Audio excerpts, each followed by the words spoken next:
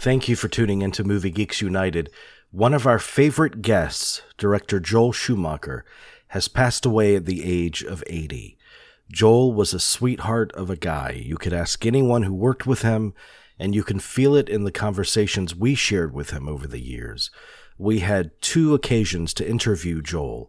The first in 2010 for the 25th anniversary of St. Elmo's Fire, and again in October of 2011 for the release of his film Trespass. Joel's movies hit the zeitgeist on multiple occasions and did a lot to define the style of films of a certain period. Outside of St. Elmo's Fire, he also helmed The Lost Boys, Falling Down, Flawless, Phone Booth, and many more. In honor of his legacy, we're replaying our 2 conversations with him back to back. Enjoy. I grew up in a, let's see, what can I put it? Like, not the highest socioeconomic structure. At one of those neighborhoods that made, the country great. A lot of immigrants,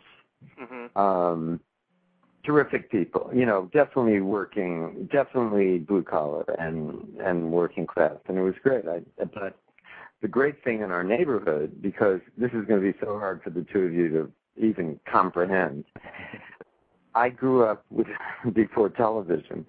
I know it's incomprehensible, but and so we had radio, but as you can probably tell from my films, a little bit sort of into visual sensations, and so, comic books, which of course are just like storyboards, really. The comic books and the movies were what I had, and my mother and I, my father died when I was a little kid, and my mother and I lived on the first floor of our building, and literally there was an empty lot where we played baseball, and right at the edge of the empty lot was a huge movie, the back doors of a huge movie palace called the Sunnyside Movies in Long Island City.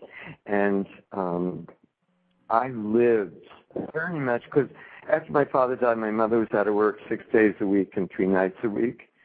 And she was a wonderful woman, but she wasn't around. And I was like the kid in Cinema Paradiso. I just lived in the movie theater and just watched movies over and over again. And when I was 7, I never liked kid movies at all. I don't think I always understood what I was seeing, but I always liked noir and much more adult fare. And of course it was a great golden era of movies that I grew up on. But I saw, which I knew nothing about these things, but I saw Great Expectations when I was 7. And I didn't know about who David Lean was. I didn't even know what directors were. I knew nothing. And I certainly didn't know it was one of the most famous books Charles Dickens wrote. But the first image of the movie is Pip in a graveyard. Right. And so there's this little boy, without a family, who is in a graveyard. And it was the first visual image I'd ever seen that I'm like, oh, like, just like me. When you relate, with the moment you started relating to things on the screen. And then, of course, he's a young boy with great expectations. So, and after that, I couldn't sleep a lot. I remember I was haunted by images in the movie, which are still to this day. I mean, these great archetypical images. They're just stunning, and great actors, and the way David Lean shot things, and that had a very visceral effect on me. And very shortly after that, probably when I was around 9, I started making up stories, and then I built, and I don't know where I would have seen this. I must have seen it in a movie, but I went to the library and I got a book on marionettes, and I built marionette theater, and I made my own puppets, and this served two purposes. One, it made me really popular in the neighborhood because I got invited to every birthday party and everything.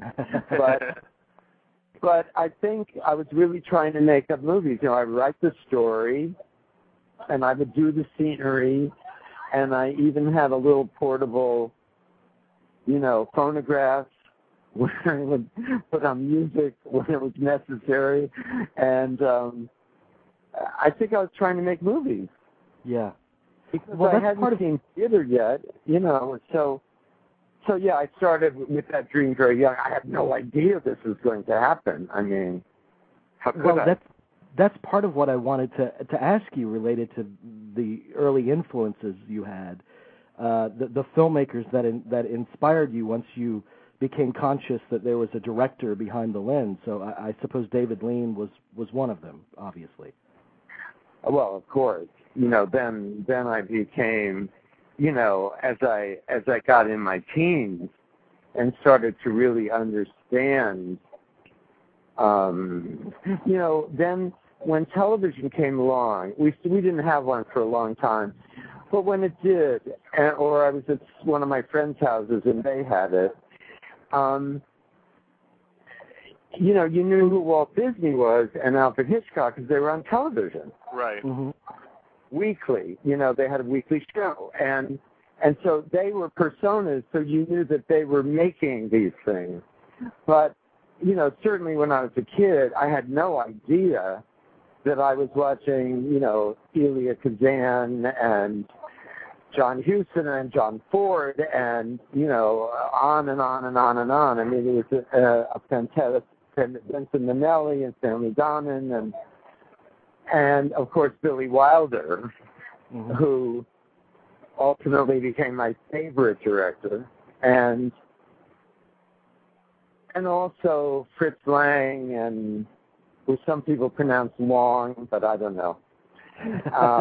And I mean, you know, Fritz Lang is fine with me.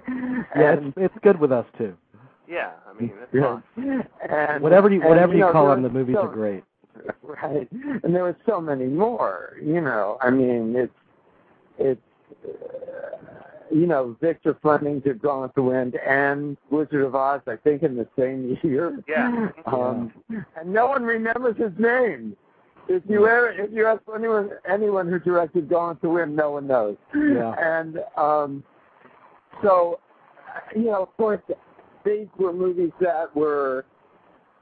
Look, the 1939 movies were made the year I was born. So, but they were always replaying them. You know, they would bring in movies to them. There were 3 movie theaters in our neighborhood, and then so I was watching some of the great American movies of, you know, this golden era, and of course, you know, the gods and goddesses of acting that were part of the Hollywood machine, you know,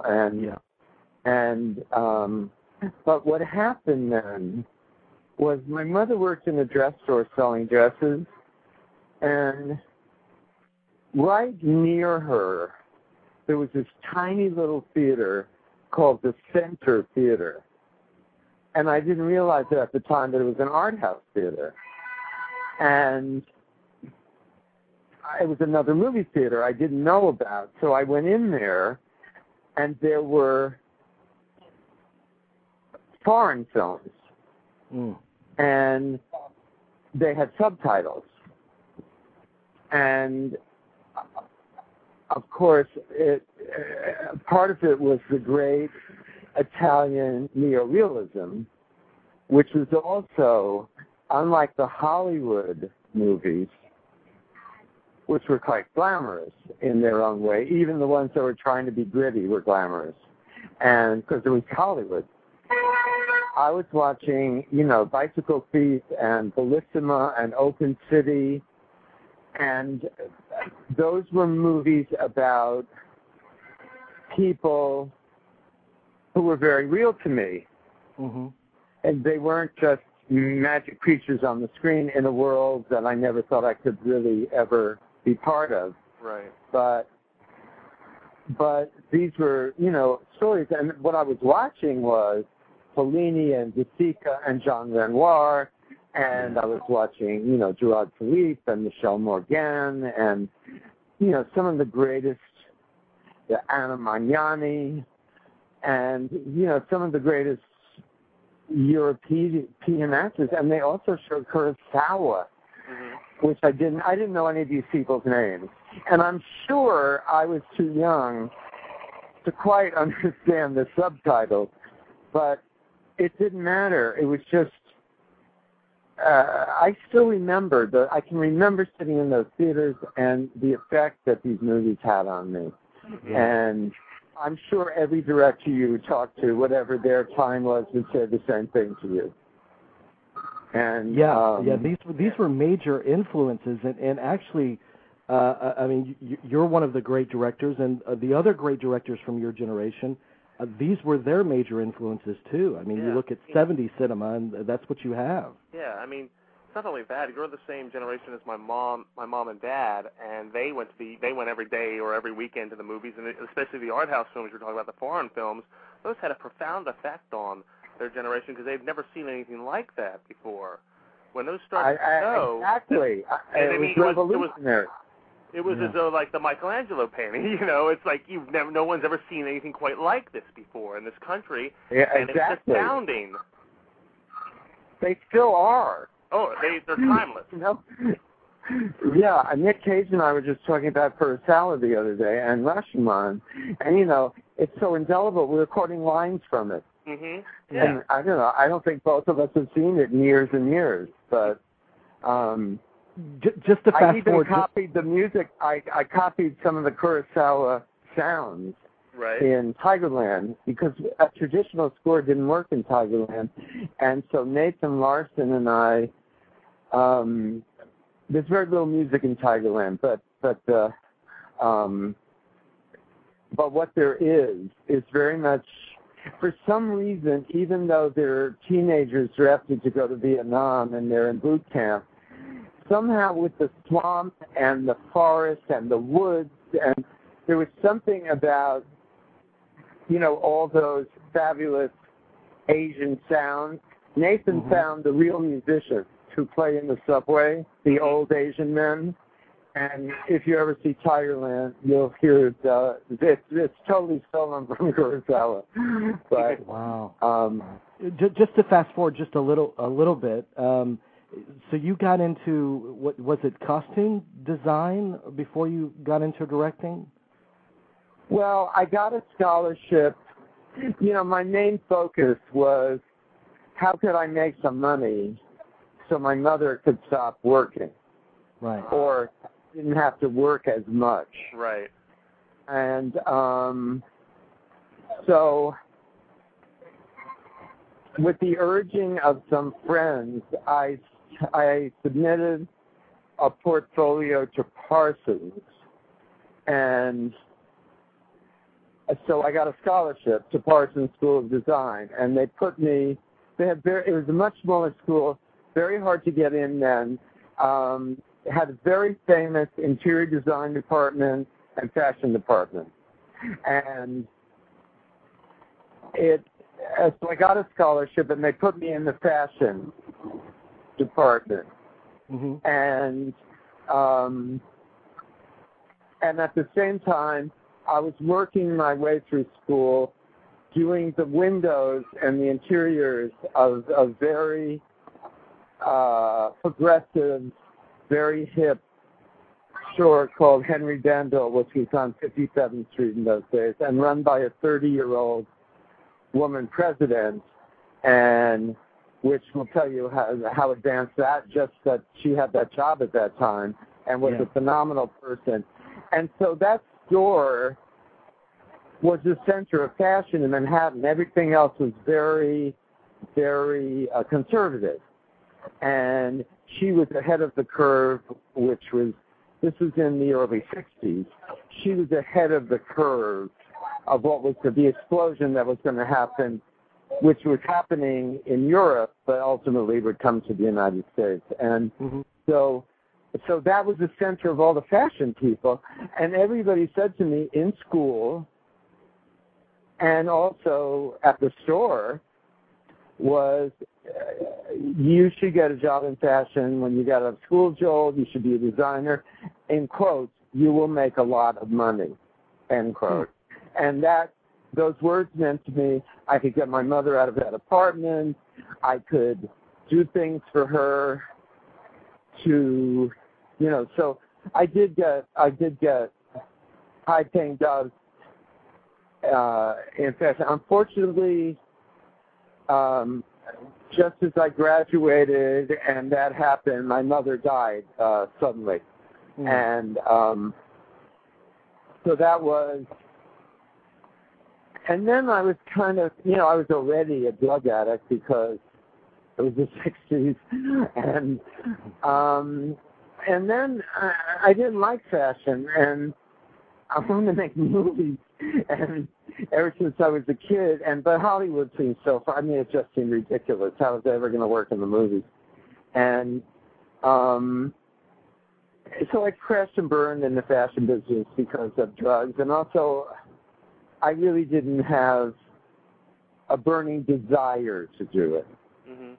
And when I got off hard drugs in 1970, a very close friend, who was kind of my first non-druggy friend when I stopped shooting up, and he was the youngest producer of television commercials at Ben and Both, and we both had dreams about going to Hollywood and kind of encouraged each other. And he had a very close friend named Dominic Dunn. Dominic Dunn was not a novelist then. He was a producer. And he was doing a film of Joan Didion is his sister-in-law, and John Gregory Dunn was his brother. Right. And so one of Joan's great books is Play It As It Lays. Right. And they were doing a film. Frank Perry was the director. Tony Perkins and Tuesday Wells were in it. And I met them all and then stalked Dominic Dunn. I mean, I just wouldn't give up. And I wanted to be a PA. You know, I said I will carry coffee, I would do anything. Right. But because when I got off hard drugs, I thought, okay, my whole life's fucked up. I have to go back to, you know, to zero and start again. And I thought, I said to my friends, I'm going to go to Hollywood and become a movie director. And they thought I was on drugs again.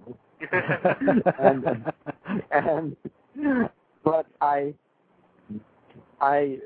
really need to say that. And then, so here was this chance. Dominic was making a movie in Hollywood with Tony Perkins and Tuesday Wells and Frank Perry, and they were going to do this, and I had to be a part of it.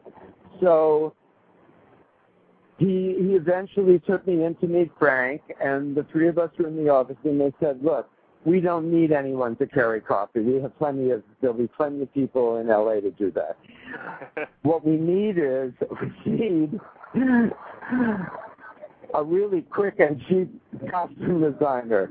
And because I had a bad rep for professionalism in the fashion business, but a good rep for talent, that I said, sure. So I think we made the movie for $1 million, and it was Dominic who really brought me to Hollywood. And unfortunately, Dominic died last year, but we stayed close friends. And I think he was happier for my success than even I was. He was so proud, and I'm glad he got to see that. And so you also were encouraged a lot by Woody Allen, I understand. Well, yes, because the third or fourth movie I did costumes on was Sleeper. Right. Sleeper. And Woody had a deal with UA in those days with Eric Pleskow and Arthur Krim. You know, it's hard for you in your generation to understand. The Hollywood I came out to was very small and very personal, and you knew everybody by first name. And so Eric and Arthur were legendary, and I mean, I had been watching Woody since I was a busboy in the Village when I was, I think, just before I went to Parsons. And I used to go see Woody do stand-up at the Bone Store. I would save my tips and go see Woody, and, you know, his stand-ups are legendary. They are. And I couldn't even believe I was meeting Woody Allen, let alone he hired me. And we became very close friends, and he has really been a mentor, and we're still very close friends now. I see him, you know, for dinner a few times a year, and let me ask you something. encouraging. Let me ask you something about him. I mean, this is off topic, but He's the one who told me to start writing. Exactly. Yeah, but as a film director, does Woody Allen have the most enviable career of any film director? Well, I tell you why I ask, because it I know seems that's that a tough question. Well, but for many years he was like a subsidized artist. right. And he could do, for instance, his deal with UA was he could do anything he wanted as long as it cost $2 million. It was a comedy, and he was in it. Mm-hmm. And yes, that was a phenomenal deal. And I think it allowed. Sorry, I'm on the streets of New York. Let me get away from, That's quite all right. away from these guys. But he does. You know, you really know I'm in Manhattan, don't you? Oh, I love the sound effects. It's Yeah, great. we love it. It's great. It makes for great radio. But it does seem like I've always said that Woody Allen has the greatest job in the history of cinema. Anything that he writes will get financed and made. Yes, I've never asked him if something didn't, but he has written things that I know he's put on the back burner, because I remember one of the ideas he was working on, and then he decided not to make it. Mm-hmm. And so I don't know how many of those there are. I've never asked. I will. But he's the one who told me to write, and he also told me I would become a director. And I said, oh, you're just saying that because you like me. And he said, no, I would never encourage you if I didn't think you had talent. He also, during the making of Sleeper, he had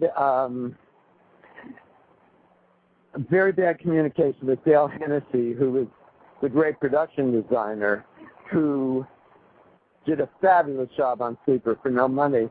Mm-hmm. But they were such opposite personalities, they just couldn't communicate with each other. And so, you know, Woody encouraged me to sort of help out with some of the sets, but I mean, it was Dale's genius, but they just couldn't. He encouraged me to be, you know, also, you really have to understand, Woody's movies at that time were like the high school play. I mean, it was, everybody had to pitch in. I mean, I cut out the nose out of Pink Rubber, sitting on the nose that he and Diane steal. Right, I was right. sitting on the pavement. That the reason we shot it in Boulder and Denver is because it was very progressive at that time for poured concrete architecture. Mm-hmm. And a lot of the things that people think are sets in that movie are the real places. And there was the IMK National Atmospheric Research Center, right, which we used as the place where they stole the nose from. And I was sitting in the parking lot cutting out pink noses all day, because it was like the high school play. You hold this up, you go get this, you go do that, you cut that out, you know, and everybody was encouraged to participate. Yeah, yeah. So it was very exciting, because I'd worked for Frank Perry, Herb Ross, Paul Mazursky, before that, you know, who were very established directors at the time, but they were also, you stayed in your department. right. You know, you weren't asked or encouraged to participate in any way beyond what your job was. And so this was kind of miraculous.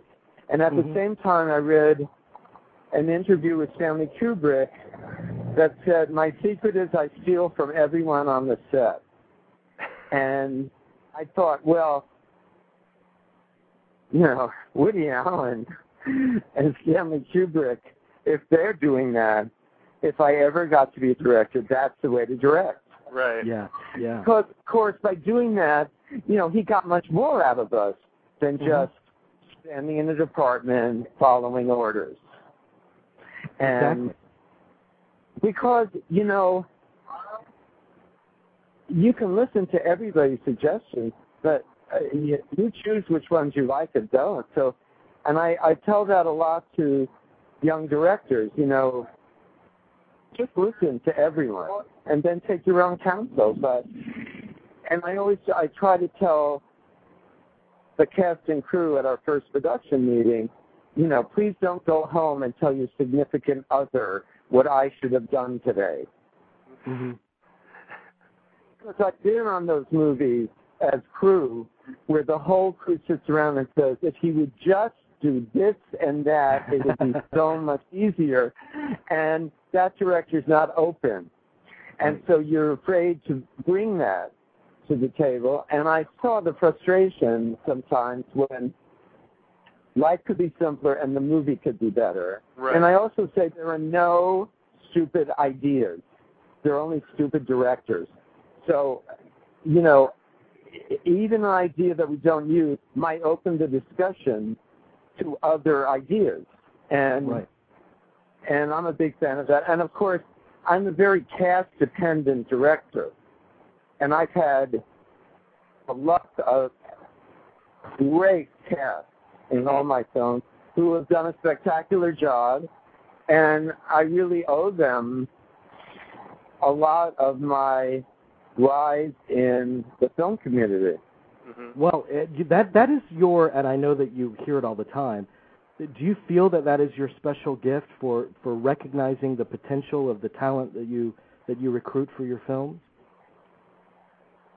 I think if any of those, I mean, I think of any of the people in St. Elmo's, or I think of Demi Moore walked in your office when she was 20. And you had seen 100 actresses for that role, you would say, thank you, God. That problem is solved. And, you know, a lot of people associate Julia with Flatliners. And, I mean, but it was really Gary Marshall that put her in Pretty Woman. Yeah. But Pretty Woman wasn't out yet when we made Flatliners, and so it came out when we were in post-production, and it certainly didn't hurt. But the reason those things happen, I mean, the reason why some of the people in my movies and other people's movies have become overnight stars, because they brought that in the door. What we might have done is given them the role that let everybody see it. That's all. And you've done it time and time again. That I'll take credit for. Well, when I started directing, you know, Meryl and Bob Redford were not sitting around going, let's get Joel Schumacher to do Out of Africa, you know. I mean, it was because, you know, I was writing stuff and doing stuff with a lot of young people unknown, and we didn't know St. Elmo's Fire was going to be successful. Yeah. The studio said you can't open a movie called St. Elmo's Fire, Joel. No one knows what it means. Right. But you actually wrote, I'm glad you brought that up, because you wrote St. Elmo's Fire with Carl Kurlander. Was he an assistant of yours previously? Pardon me? Say it again? He was your assistant previously, and I'm wondering how that collaboration came about for this one. Well, he was an intern from Duke University. He came to work with us on the post-production of DC Cab. Oh, I love that movie. And, thanks. I think we made it for $3 million. And but when I was making DC Cab, the parts that we did in DC, I lived in Georgetown, and when I would sit outside on the weekends, and it seemed to me like an entire yuppie city. And this was in the heyday of Reaganomics. It's still that way. Yes. I'm there right now. It's still that way. Okay, it hasn't changed. Well, I felt sorry for all these kids because I thought this is an era where you have to have a 25-year plan when you come out of college. This is not the graduate where you can laze around and find yourself. True. Mm-hmm. That's very true. It was, and, I was a beneficiary of the 60s where, kids could come out of college and travel and, find out what they wanted to do. Yeah. But especially in that era of the 80s, you sort of had to come out of college to be an instant adult. And I thought that was sad and unfair. And I sort of looked at them with a very heavy weight on their shoulders. So Carl, who had become increasingly, part of our little filmmaking family in the post-production of DC Cab, I said to him one day, I always had this idea, and Carl, was fresh from college. Mm-hmm. So I said, I've had this idea, Carl, when I lived in Georgetown, where there's really nothing been done about graduates since The Graduate, and the times have changed so much. And I said, I want to do a movie about a group of friends who are graduating and kind of how tough it is to be an instant adult. And so out of that, we started talking, and he had worked at a restaurant when he was in college called St. Elmo's, and then he didn't know what St. Elmo's Fire was. No one did. But I thought, gee, why don't we name the bar that? And there's a famous bar in D.C., which escapes me, which generations have gone to. It's down below. It's too small to shoot in, but it's famous around Georgetown University, and fathers and grandfathers went there. So I thought, well, why don't we make up a bar like that, that's bigger, that we can shoot in, and sort of have life happen around St. Elmo's Bar, and then we can call it St. Elmo's Fire. And so that's how it started out. And then, I based it on some people I knew. Carl brought wonderful memories of, especially in the Emilio Estevez, Annie McDowell story, about how foolish his obsession had been with this beautiful girl in college. And, I think that was such a great part of the movie. And, yeah. And, and also, I think I started out with this intellectual idea. This is only my third movie. I started out with this intellectual idea that I was going to make a film about self-created drama. Mm-hmm. But of course, what I really made a film about is, can you stay together as a group as you get older? Mm-hmm. Whether you ever went to college or not, everyone could, whether it's high school, whether it's your gang on the corner, whether it's whatever your camp, whatever you go through in life, the Boy Scouts or whatever, it's when you think that you'll be best friends forever. Mm-hmm. And you can't imagine that you could ever not be friends. That's true. And life comes in. And you can stay in touch, and then it starts to be Christmas cards, and then baby pictures, or whatever happened to, or, those stories. And so I think besides how young and talented and beautiful the cast was. It struck a nerve. I also had a real, because I did Cinema Fire and Lost Boys back to back. Yeah. And a part of the philosophy I had was a lot of the youth movies were sort of done like, this is a boutique audience and we don't have to spend a lot of production money. You know, we can do, you know, and outside of John Hughes films, a lot of the movies were like, you know, the jock, the whore, the good girl, the, you know, they were very, they were almost exploitational. And so what I said to everybody was, why don't we make a movie for young people that's like an A movie?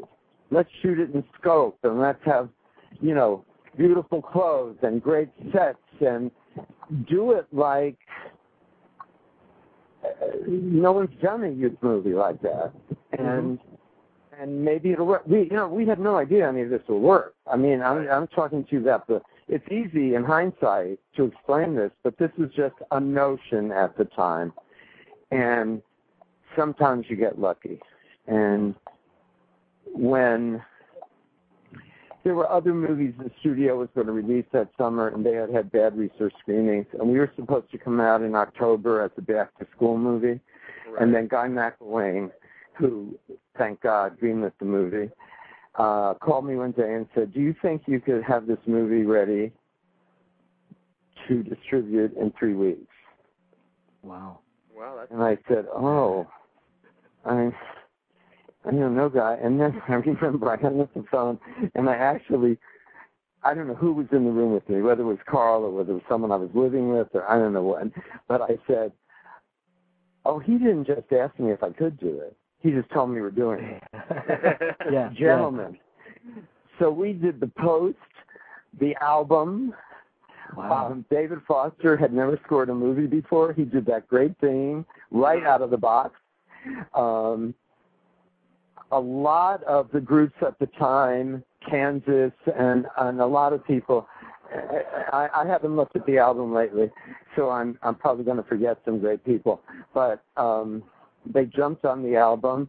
We did a music video, you know, in a couple of hours with the cast and clips from the movie, and we opened in June instead of October. So wow. I remember, well, we'd had a fantastic research screening. In fact, the studio not only didn't want the movie to be called St. Elmo's Fire, and I understand that, but the studio wanted me to cut Emilio Estevez and Andie MacDowell's relationship out of the film because they thought that Emilio's behavior was too embarrassing, too humiliating. Wow. And when we had our first research screening, which was probably, you know, kids from 18 to 25, when Emilio, in his narcissistic mortification, chases Andie MacDowell up into the snow, and he's leaving the next morning in his humiliated, in his disheveled black tie, getting in the car. And the boyfriend goes to get a camera to take their picture, which gets a huge laugh, rightly so. And then they're alone, and Emilio throws her backwards over the car and kisses her insanely. And Andie, this was not scripted, Andie does the greatest thing ever in the movie. She succumbs to it. They have a great kiss. And half the audience stood up and cheered. Wow. And I remember Guy McElwain leaning over to me at the research screening and said, you know, Joel, the relationship will stay in the movie. You know what interests me about, because you're directing a movie about young adults, obviously with young adults, with a group of young adults. Did you base any of these characters on observations you made of them? Because they have to be going through some of the same life changes as these characters, as they're playing them? Well, Rob was only 19, and he was, beautiful and wild and reckless, and doing some amateur filming himself, which eventually caught up with him. So he was sort of the... You had to bring that up.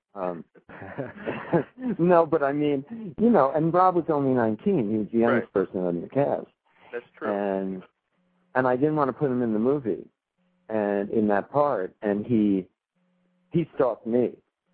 And finally came to my office on a Saturday. Born in the USA had just come out, because I remember I had the album, and Rob came in and said, I just got that too, and we were doing a Bruce Springsteen, worship.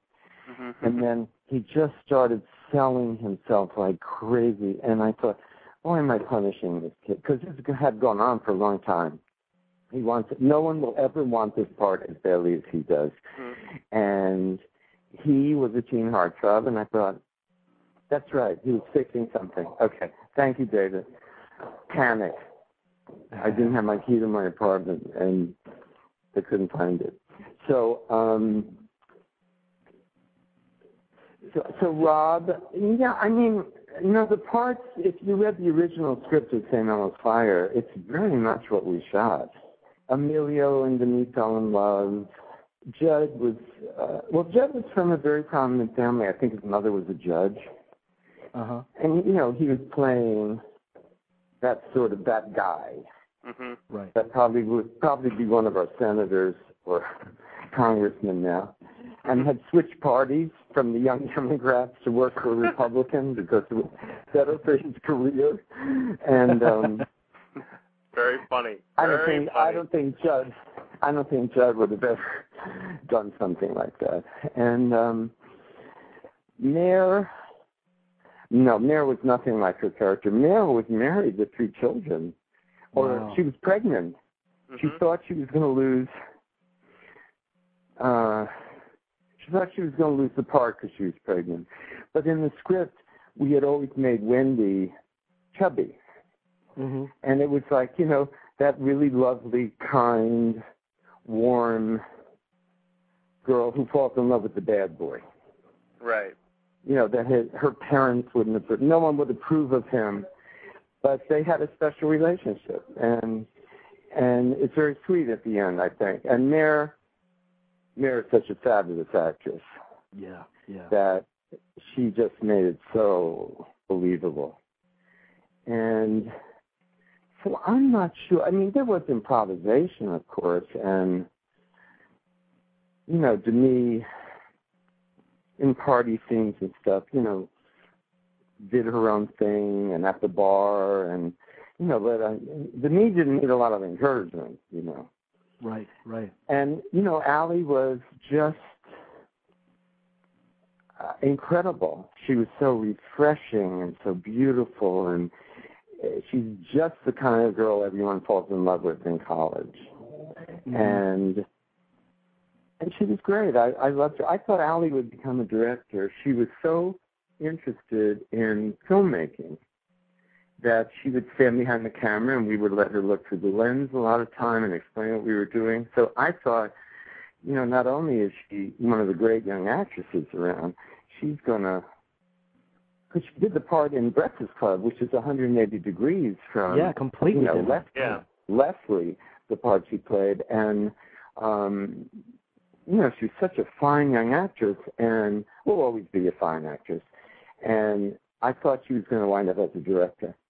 Because I think she'd be great. Well, let me. You've given us so much of your time, and I really appreciate it. You do. Let me just ask you one more question about St. Elmo's Fire. I know. No, you're terrific. It's the best. It's one of the best interviews. This is awesome. When you're approached about the film from fans and so forth, what do you think the legacy of that movie is? What do you think it means to people? I don't know, because you don't make movies for yourself. And I'm very fortunate that I've made so many films, and they're on television all the time. And sometimes when I come home late at night and I turn on the TV, there's one of my films on. Like a while ago, I came home and A Time to Kill was on, and it's sort of like a home movie. And when you're thinking of this, oh, this is the day that happened, and oh, this is the time when we thought we wouldn't get this scene because it started raining, and oh God, then you think, oh God, is Sandra Bullock beautiful? And then this is the scene where I told Matthew to take the cigar out of his mouth, and oh my God, is Matthew beautiful? You know, and then this is the scene that a lot of men have talked about, where Ashley Judd is sitting on the floor painting it, dripping in sweat, and her skirt is yanked up pretty far, and you know, oh, that was the thing when I told Ashley to pull her skirt up, and God, isn't Ashley beautiful? You know, there's a lot of that goes on, and yeah, so it's sort of not, you know, you make them for other people, right? And it's very hard to understand what effect, because you know what, every filmmaker works their ass off on every film, the hits and the misses. So, you know, sometimes you get lucky and you hit the zeitgeist. You know, maybe if they had held St. Elmo's Fire Till October, it wouldn't have been a hit. You know, who knows? You just don't know. And sometimes you're just at the right place at the right time with the right movie. Yeah. And, you know, I've been lucky that that's happened several times in my career, and I hope it hasn't stopped. But, you know, Phone Booth. You know, we made Phone Booth in 12 days with an unknown Irish actor. Right. And you know, who knew? For $1.98. And, you know, I mean, you know, we all knew that this is a movie that could go right to the shelf, or we didn't know if we could make it in 12 days. We didn't know anything. I mean, we were just thinking, I think we can. You know, you're always like the little engine, even when you're making the big. It's harder with the great big films, with the big budgets, because of course, and in all fairness, the studio expects you to make a huge. The more money they spend, the more they want in profit, and that's fair. And when they do a movie like Phone Booth, they want to make a very small gamble, and that's fair. So I've done them all. You know, I've done medium budgets, big budgets, teeny weeny budgets, and you know, you learn. It's different muscles. You just learn different things from every movie you've worked on.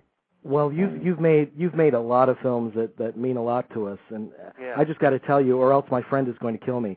One of my close friends, she wanted me to tell you that Cousins is her all-time favorite film. Tell her she is a true romantic. I think it's the only truly romantic film I made, except Phantom. But Phantom is really over the top romance. You know, it's theatrical romance. Right. Cousins is very much about two very, very extraordinary, ordinary people, and their families, and God, wasn't Isabella beautiful? She still is. Yeah. You know, whenever I see that film, I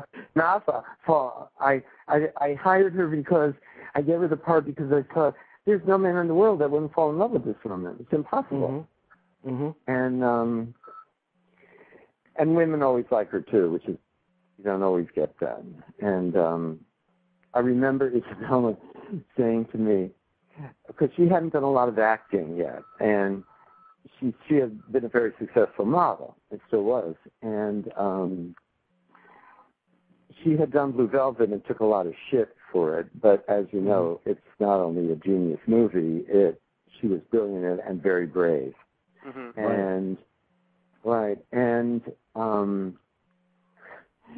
she said to me one day, we were talking about the scene we were going to do, and she said, you know, Joel, my mother, which of course you know is Ingrid Bergman, said to me when I started to act that when in doubt, do nothing. They'll take care of it with the lights and the music. And I said, that will work if you look like Ingrid Bergman and Isabella Rossellini. I said, if I was on camera, I would have to work my ass off. No. And I said, and your mother certainly didn't do nothing, ever. Right. And, and so that was very funny, I thought. Let me tell you that I would love to have you back on, because there's a lot of movies that Flawless, Veronica Guerin, I mean, it goes on and on and on, that we'd love to talk to you about. Be my pleasure. I think they should release Falling Down again. I think it's even more. It's more relevant now than ever. Now. I mean, I've been my saying that God. for years now. Yeah. And well, we can talk about all of them. Even the ones where I didn't do my best job. I mean, that's fine with me. You learn a lot from those too. Yeah. Mm-hmm. Well, yeah. What's coming up for you? I know that you're busy. You had 12 premiere at Sundance. 12 is coming out July 2nd, and it's another young cast. It's from Nick McDonald's very controversial bestseller. That's right. Of the same name, which he wrote when he was 17, and it's really beautiful, talented people. Acting bad. Right. And it's really it's a sliver of what's going on and all. It happens to be privileged kids on the Upper East Side because that's what Nick grew up in and that's what he wrote about. But it's happening everywhere. It's just, young people who, again, know too much too soon. Mm-hmm. All their idols are badly behaved and get more famous for being, badly behaved than they do for good. Mm-hmm. And materialism over real values. And, the worst part is the kind of recognition today is more important than accomplishment. True. That's very true. So it doesn't matter what you're famous for. You're just famous. Right. Mm-hmm. Like all the reality shows where people have displayed despicable behavior, but they're famous. Mm-hmm. And they go on red carpets, and they get free handbags, and, they get designer gowns and clothes, and, and so... And with all the scandals all the time, with sports people, with politicians, with movie stars, with, everybody, we sort of accepted bad behavior as the norm. Mm-hmm. It's really not shocking anymore. It's not shocking because but the camera's on all the time now. Yeah. Well, when you look at something good, I mean, part of that I really like. I mean, I like that they can, I like that they have surveillance cameras, and when some woman is raped or someone is mugged or killed, that they've got this tape they can run on television constantly so that maybe someone will catch this person. Yeah, I like that. I mean, I think a lot of being on camera all the time is very healthy. Mm-hmm. I think, though, if you're going to let people into your private life and then be either encouraged or let loose to display the worst behavior possible to an audience, and it becomes very, very successful doing that, that I think I think that part of it, as fun as it might be to watch that, I remember when Anna Nicole Smith, the poor Anna Nicole Smith, had that program on. Yeah, I remember that, yeah. And they would, which everybody made fun of, and, she was really, you could tell, stoned and out of it most of the time. They would always cut for a couple of minutes to Danny, the 13-year-old, mm-hmm. and you would think, how, there's a 13-year-old boy in this house, mm-hmm. and his mother's kind of a joke. And and you see where that all went. So yeah, anyway, they want to push that image too. I mean, it's like a feeding frenzy. It's almost, I think it almost appeals to the worst instincts in all of us. That kind of voyeurism. Of course. Yeah. It's really like slowing down to see how really awful the accident is. Yeah. So then we can say, oh, isn't that terrible? But we want to see it. Yeah. I know. Well, we all share this, so I don't know. I mean, I sound like an old man now, but anyway. So that's what the movie's about, and there'll be a lot of tongue clucking. There was, St. Elmo's Fire did not get a good review in the United States of America. Not one. They kind of, I wanted to ask you about that, and then I promise I'll let you go, because the critical reception of it kind of boxed it in as being a portrayal of arrogant, egotistical kids, and that's unfair. I'm sure you felt the same way. Well, but that's part of the point of the movie. I remember people the scene where Denis goes to the shelter where Mare's working, wearing these very expensive clothes, and Ali Sheedy is dressed in all this expensive Ralph Lauren, and, there are homeless people there, and they're, except for Mare, they're kind of oblivious to it all. Mm-hmm. And then I was, the whole scene and the girls and me were like, oh my God, look what they've done. They put these there. Well, that's the point. Yeah. Mm-hmm. Mike Nichols said they always confuse content with intent. Mm-hmm. Right. That's very true. Yeah. And so that will happen on this movie, too, because it shows really bad behavior, and it'll seem like I'm promoting that. So it can't be. But this movie, Roger Ebert really got, and he wrote a very fair and brilliant review of it. So, I think it certainly won't be like St. Elmo's, where I think that was really. There are critics now that interview me and tell me, Joel, my favorite movie you ever made was St. Elmo's Fire. And I said, no, you hated it. No, I loved it. So go back and find your review. You hated this movie. Right. But I love that. I mean, fine.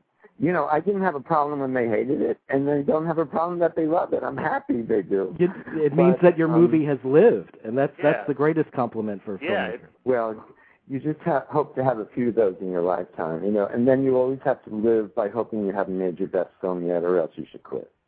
Yeah. Well, so, I cannot wait to see 12. Yeah, likewise.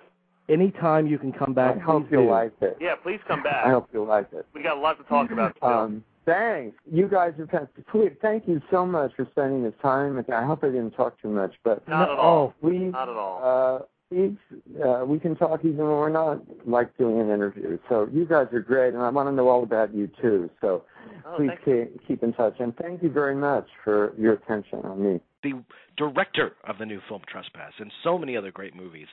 Flawless, Falling Down, A Time to Kill, Lost Boys, Flatliners, on and on and on, 8mm. This is a great conversation about the future of movies, movie distribution, content of movies, and Schumacher talks about his biggest successes and some movies that he considers that might have been compromised along the way, and some great insider stuff on a lot of his highest profile titles. And he told us at the very beginning of the interview, he said, based on the last interview that we did with him, he said, this is my favorite movie ever. Or this is my favorite interview ever. Oh, okay, cool. Favorite movie ever. No, and I have the proof too. You want to hear the proof? Yeah, the proof. I believe it. All right, here This is one of my favorite interviews ever. There, he said it. There it is. Cool, Okay. Awesome. We love you, Joel. We do love you, Joel. Here is Joel Schumacher. The movie Trespass, his new film with Nicole Kidman and Nicolas Cage, is now open in select cities, I think 9 major cities across the country, and it's also available on video-on-demand services. Here's Joel. You're days away from this movie being unleashed upon the public. Yes, unleashed is a good word. And you've nurtured it this far. How does it feel? Does this feel like the finish line for you? with this film? Well, one of the things, I've been at this before you were born. One of the things that happens very, very early on, and I did 2 TV movies before I did my first feature, and worked on many other, directors' films, doing costumes. And I'm sure I started at $200 a week in doing costumes on an independent movie, dreaming to be a director. So how it happened, I don't know. But it sure did happen, and much bigger than my dream. But the first thing you learn on your first television movie is it's only your movie when you're making it. It is really what is considered, and this doesn't matter how artistic a film is, it's a product for a company and a corporation that expects to make money. Right. And, no matter how prestigious a film may be, it's a business. They want to make money. And,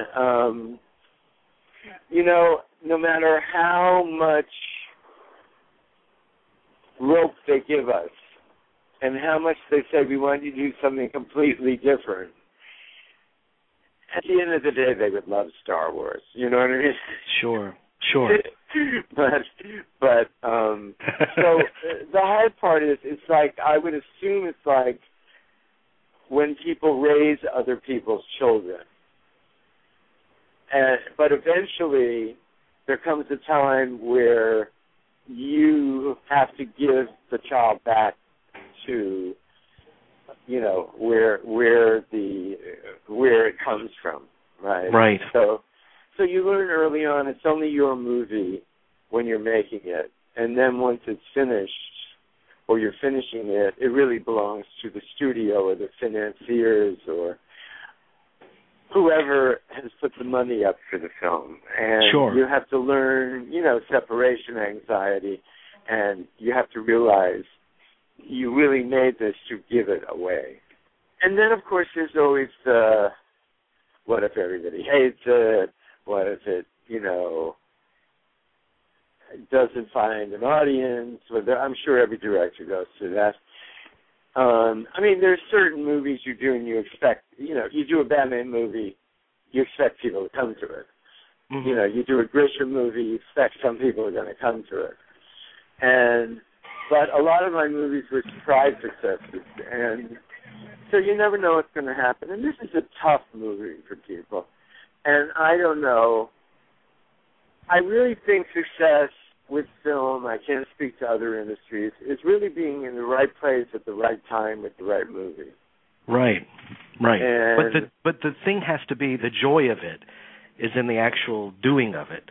Yes. The thing that's great is making movies. That right. is, you're absolutely right. That is, for me, the greatest job in the world. But most of the job yes. entails doing everything but making movies, trying to set it up, trying to work it out. And it's gotten harder and harder. Even in the big studio franchises, maybe even worse there, because it's so, everyone's afraid now. And I think when you're doing the $100, $200 million movies, of course, they're even more hysterical. But here's another new thing with this film, and it's a recent kind of phenomenon in the past year, 2 years, in that it's releasing simultaneously in select theaters and at your home through On Demand, correct? Well, yeah, and when I first heard about that, I thought, is that a bad thing? And then I noticed now I notice commercials, and a lot of movies are doing that. Yeah. And some of them are going on a week ahead of time on, pay-per-view or video on demand or Netflix. They're purposely going ahead. And that's where we're all going, and everybody knows it. You certainly don't want to film like Batman or Phantom of the Opera or, well, no director wants any film except the way they made it, shown in a perfect theater with perfect sound. A couple of years ago, we spoke to Paul Schrader, and he was talking about the future of films, and he said that he believes that actually going to the theater will be reserved for the theme park movies, the big event films. Yes, you wouldn't want to see, although if that's the only way you can see it. I mean, I would have not liked to have seen Avatar without 3D and IMAX. Mm-hmm. Myself. Because I also know that's the way Jim wanted us all to see it. But if people are living where there is no IMAX theater, there may not even be a 3D theater. Mm-hmm. And the only way they can get it is to order it, or pick it up at Blockbuster, or if that's still around, or get it from Netflix. Well, so be it. I mean, you want them to watch it. I always said to Andrew Lloyd Webber, let's not make fans of it, because he was always worried about the fans of the show being disappointed. Of course, who wouldn't be?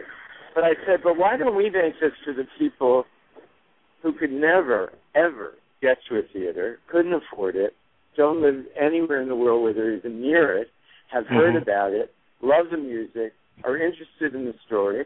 Let's make it for them. Yes, when you see Phantom in the Ziegfeld Theater in New York, wow, yeah, with the perfect sound and the perfect picture, look, you're having the experience that we wanted you to have, hopefully. Yeah. But if people are going to see it on if they eventually watch it on their cell phone, I made it for people to watch it. Mm-hmm. And I know there are a lot of people that are very angry, a lot of directors and actors that are very angered with the future. I've just been around so long, and you can't ever stop the tide. No, yeah, you're right. This is a dubious achievement, but a friend of mine who lives in Shanghai called me this summer, and Shanghai is just so corrupt in China that they don't list the top 10 films of the month. They list the top 10 pirated films.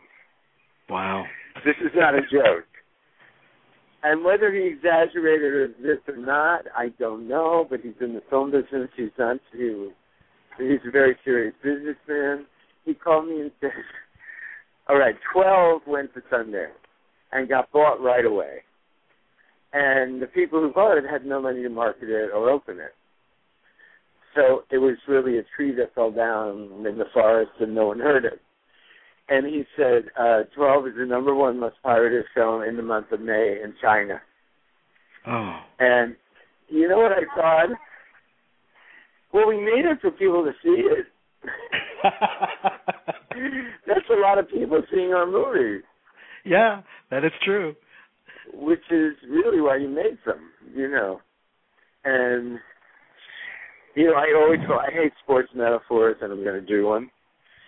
In a way, I've always felt like the guy with the football who's got to, manipulate and run around the studios, the managers and agents, although they can be very helpful sometimes, and so can your producers, but then you have to get through the critics, and now all the haters on the blog, which no one seems to get out of this alive, and get into the stand and deliver the football, which is your movie, for them. Yeah. Like, this is for you. I've been pretty lucky in my career that people have seen so many of my films. And I think all these avenues that are open to people, like Netflix, like DVD, Thailand got no release at Fox because Mr. Murdoch felt the film was anti-American and anti-war. Mm-hmm. Now, the truth was, it was anti the draft. But he's the boss, and those are his views. so no one saw it except in Toronto, where the critics discovered it. And then it was DVD that made Tigerland and also made Colin a Star. Yeah. So if there was no DVD, that definitely would be a movie that no one had ever heard of.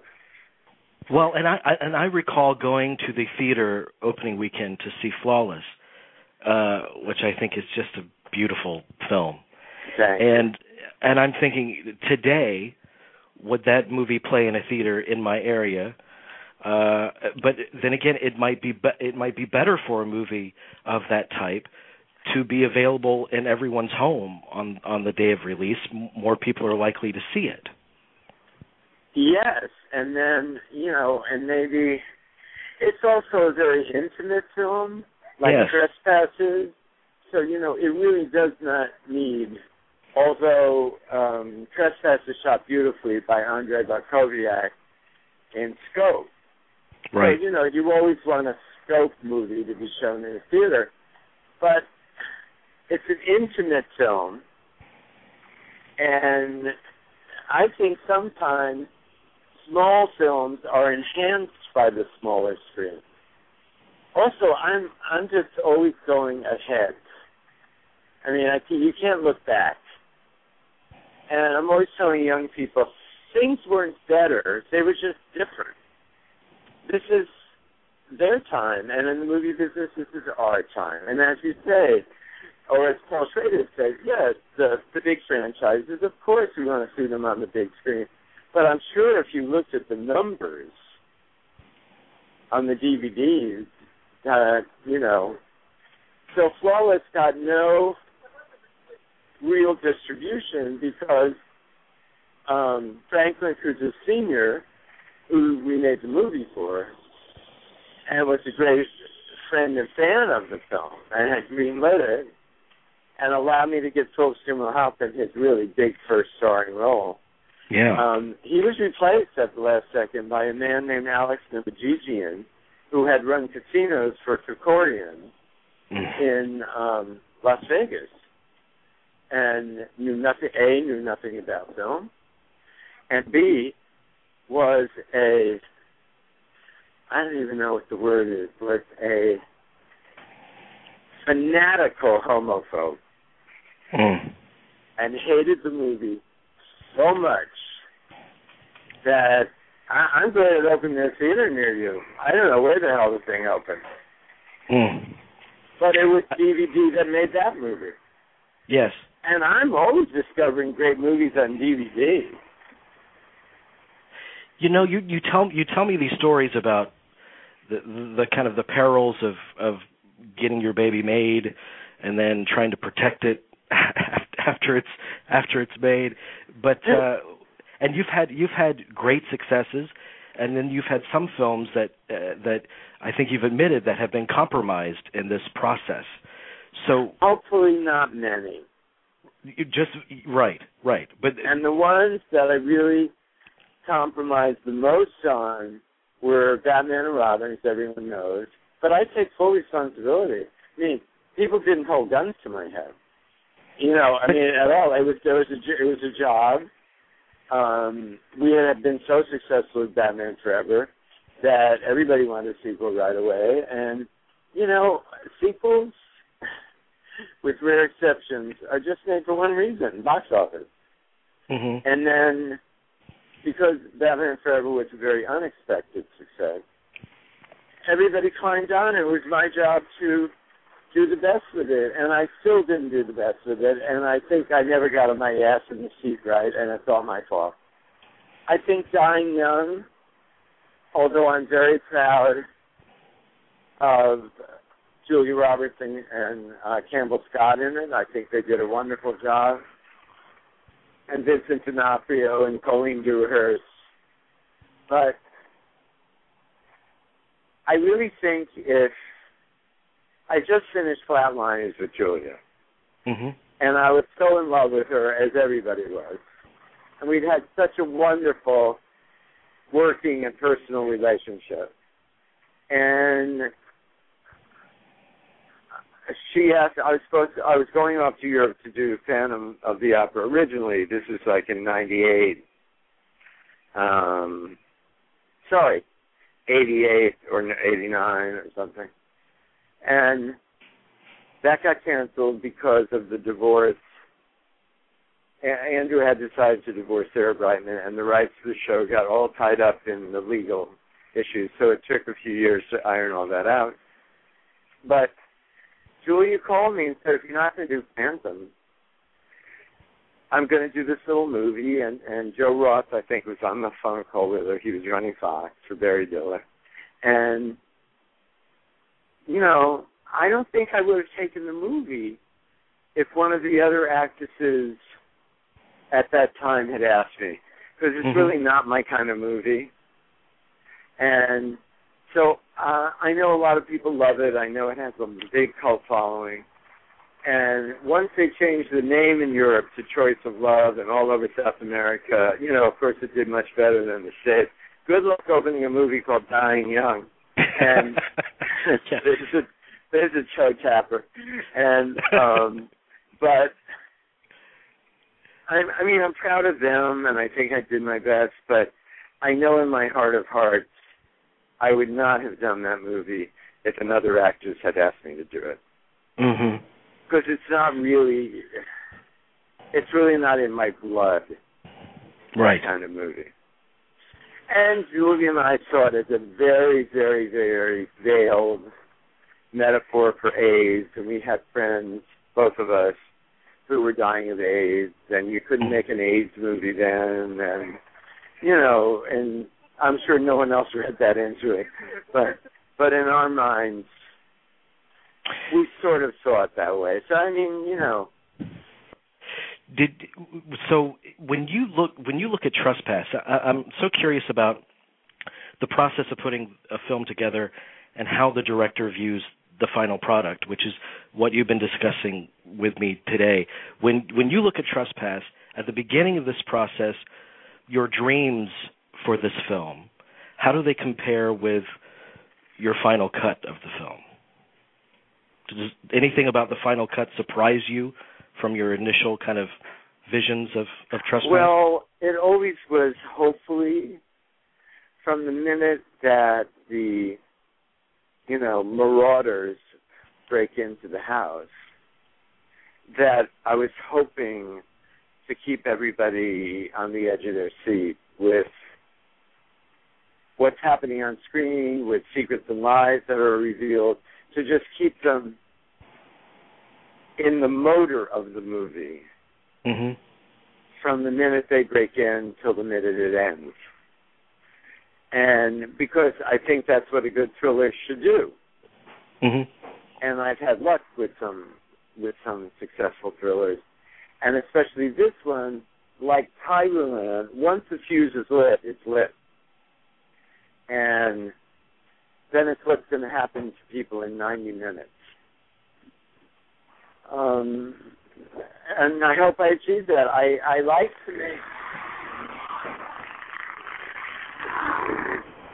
Do you think people who ride motorcycles really think they're hot shit? I guess so.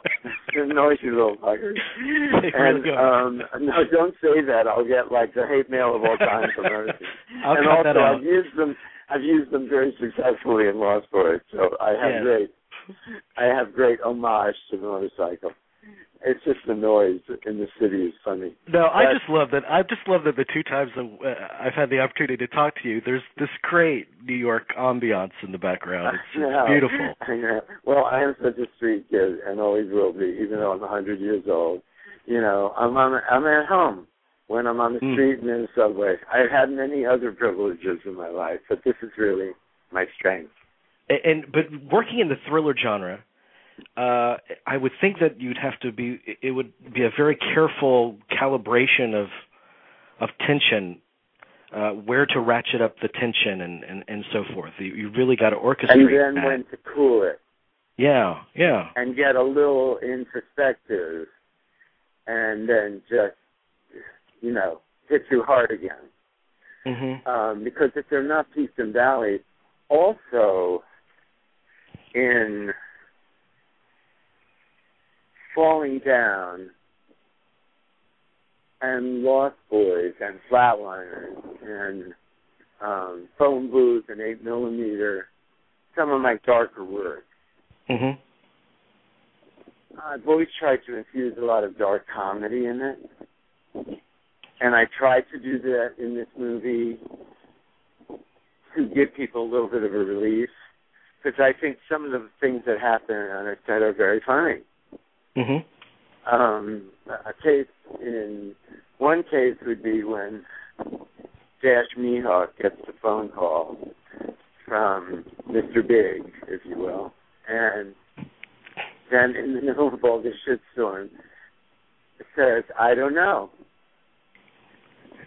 How are things going, Elias?"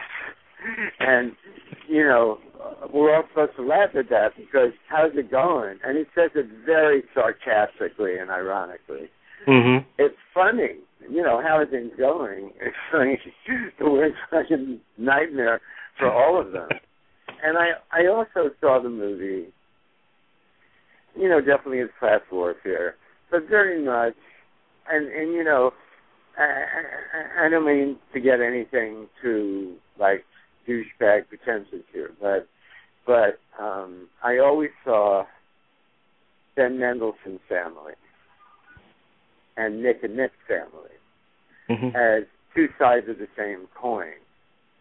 Basically, in the world we live in right now, there are two men who have way overreached to have the American dream. Mm-hmm. Basically with their families in mind. And, Nick tried to do it the legal way, and, of course, Ben tried to do it the illegal way. But they're both overextended. And, there is that moment where Nick says to Ben, "We're not the only hostages here." So they're both in a pressure cooker.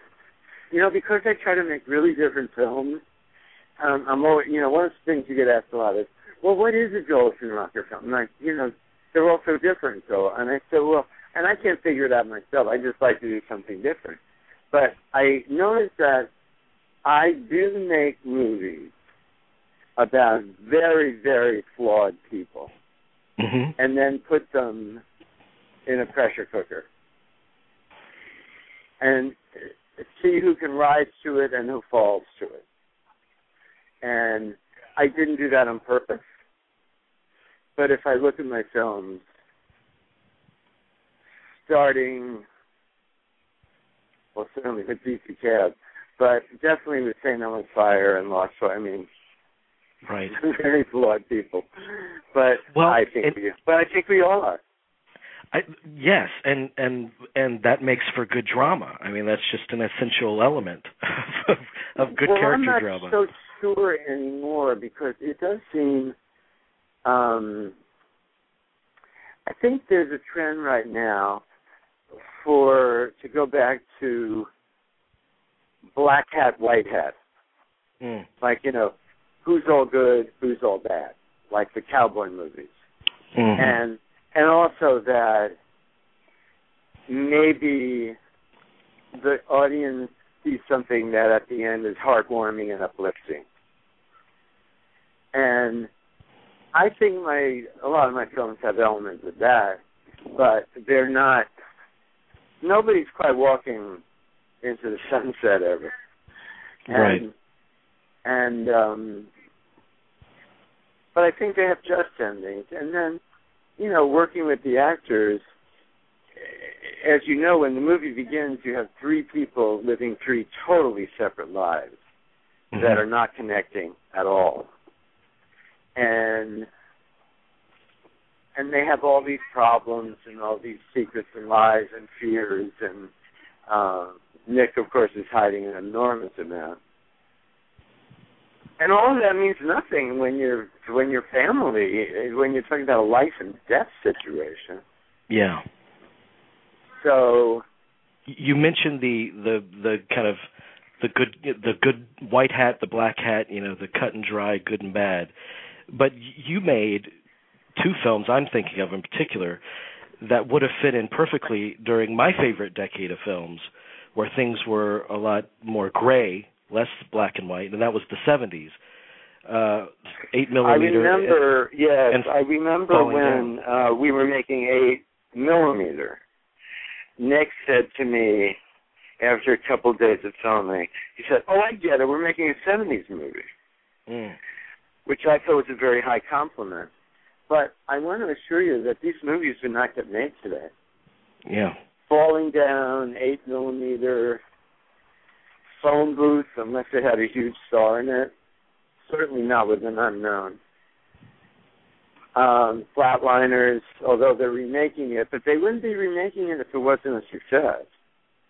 And then the great movies of the 70s, like Taxi Driver, if you think about those movies, One Flew Over the Cuckoo's Nest, imagine trying to pitch that movie in a meeting.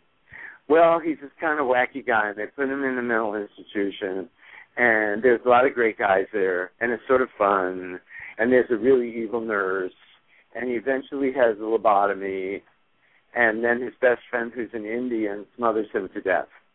Mm-hmm. It's a summer movie. and you know, that wouldn't get made today. How about this one? A guy holds up a bank, and basically the whole city of New York, to get money for his boyfriend to have a sex change operation. One of the great movies. Oh, I know. I don't know if a lot of Lumet movies would be made now. I don't think so either. And some of the, the great Scorsese movies of the time, and Brian De Palma, and, Paul Schrader, and, we could go on and on and on and on. But do you think if a movie like A Falling Down was released in that period of film, the 70s, do you think people would get it more than they got it when it was really? I mean, it was very popular, but do you think that people took it the right message from it? It was split right down the middle with critics. I don't know what messages I get from my people. I know it made the cover of Newsweek as that Michael was the poster boy for the vanishing white American male. And I, looking back on it now, I realize he was really the first Tea Partier. Like, I'm out of a job. Who are these people in my country that I don't know? And where's my gun? Hi, can I help you? Yes, I'd like a ham and cheese omelet or wham fries. I'm sorry, we stopped serving breakfast, but we are on the lunch menu now. I want breakfast. Well, you can't have it, we're not serving it. So you said. Is that the manager? Yeah. Could I speak to him, please? Sure. Rick, there's a customer that would like to speak with you. Here you go. Yes, sir. Hi, I'd like some breakfast. We stopped serving breakfast. I know you stopped serving breakfast, Rick. Sheila told me you stopped serving breakfast. Why am I calling you by your first names? I don't even know who you are. I still call my boss Mister. I worked for him for 7.5 years, but I walk in here all of a sudden, total stranger. I'm calling you Rick and Sheila like we're in some kind of AA meeting. I don't want to be your buddy, Rick. I just want a little breakfast. Well, you can call me Miss Bolton if you want to. Sheila, we stopped serving breakfast at 11:30.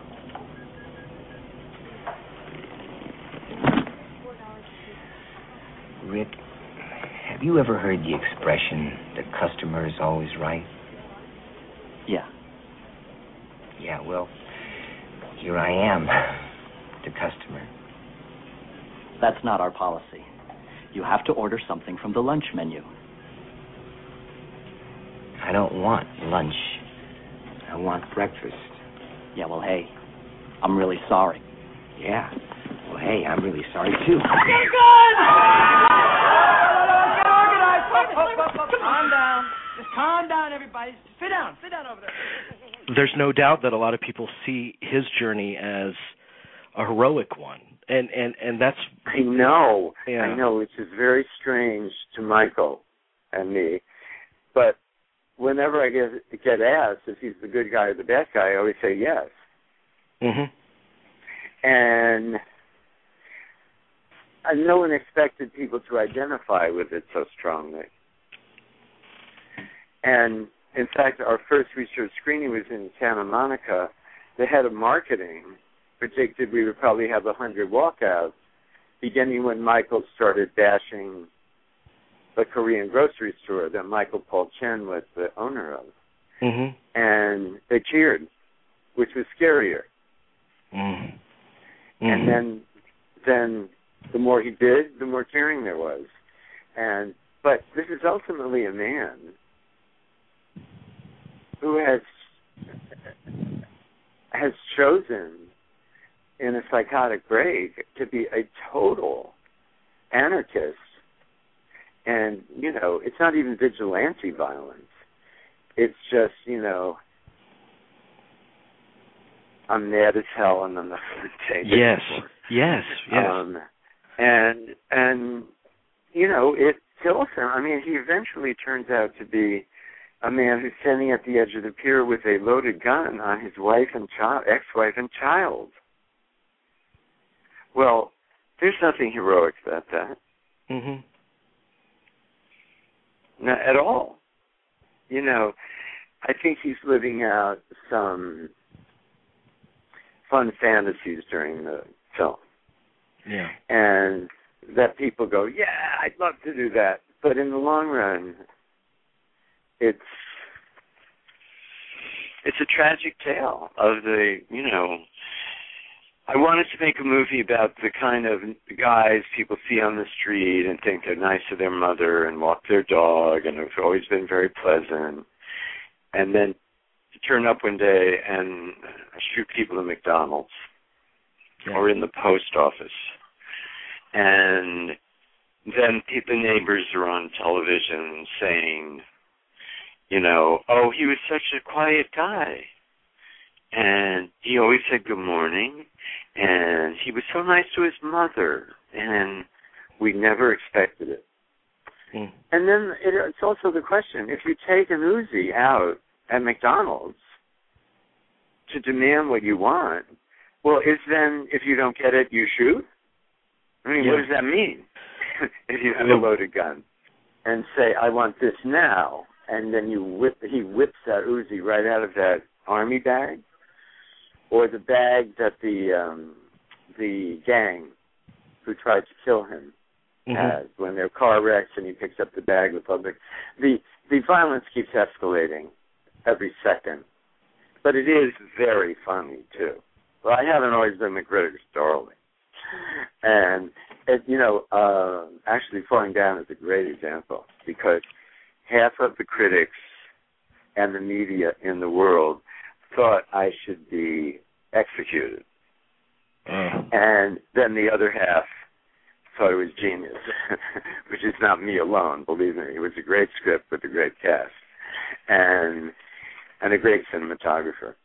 So that's kind of fun, actually, because it actually became a big political story on all the morning news shows, on all the night news shows about the controversy, and it became cartoons in the New Yorker and all over England, and that was kind of fun to hit the zeitgeist in a way like that because it was very unexpected. And, the studio was very nervous about the film, and of course they should have been. Michael Douglas and I and the cast, being bleeding heart liberals, we were accused by Karen James in the Times of being fascist Republicans. Because that's what the message was. And in France, yes, I was considered, a fascist right-wing conservative. But it also made the movie very popular in France. And yes, well, they always see things very, very, very politically in France. I mean, Lost Boys was the first film that I did a press junket all over the world. And to our favor, the most important French newspapers, like Le Figaro and, I mean, the big-time guys, saw it as an indictment of, this is very interesting, Edward Herman's part as the head vampire was seen as the big people in the world who corrupt and exploit the little people.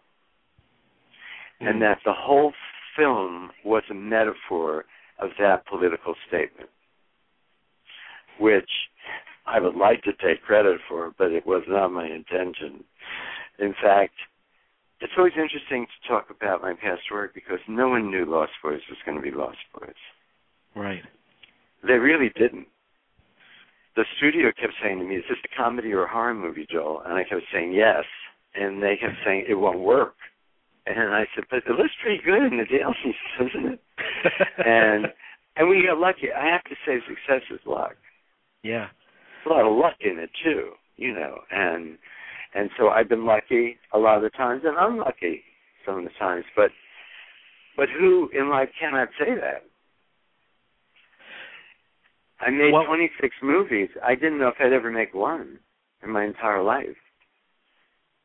And I do know that my success along the way has angered certain people, enraged them. And I guess they were hoping to stop me in some way by their outrage. But, you know, whenever I get an opportunity to speak to them, it's just very simple. If I knew I was going to be this successful, I would have been born more talented.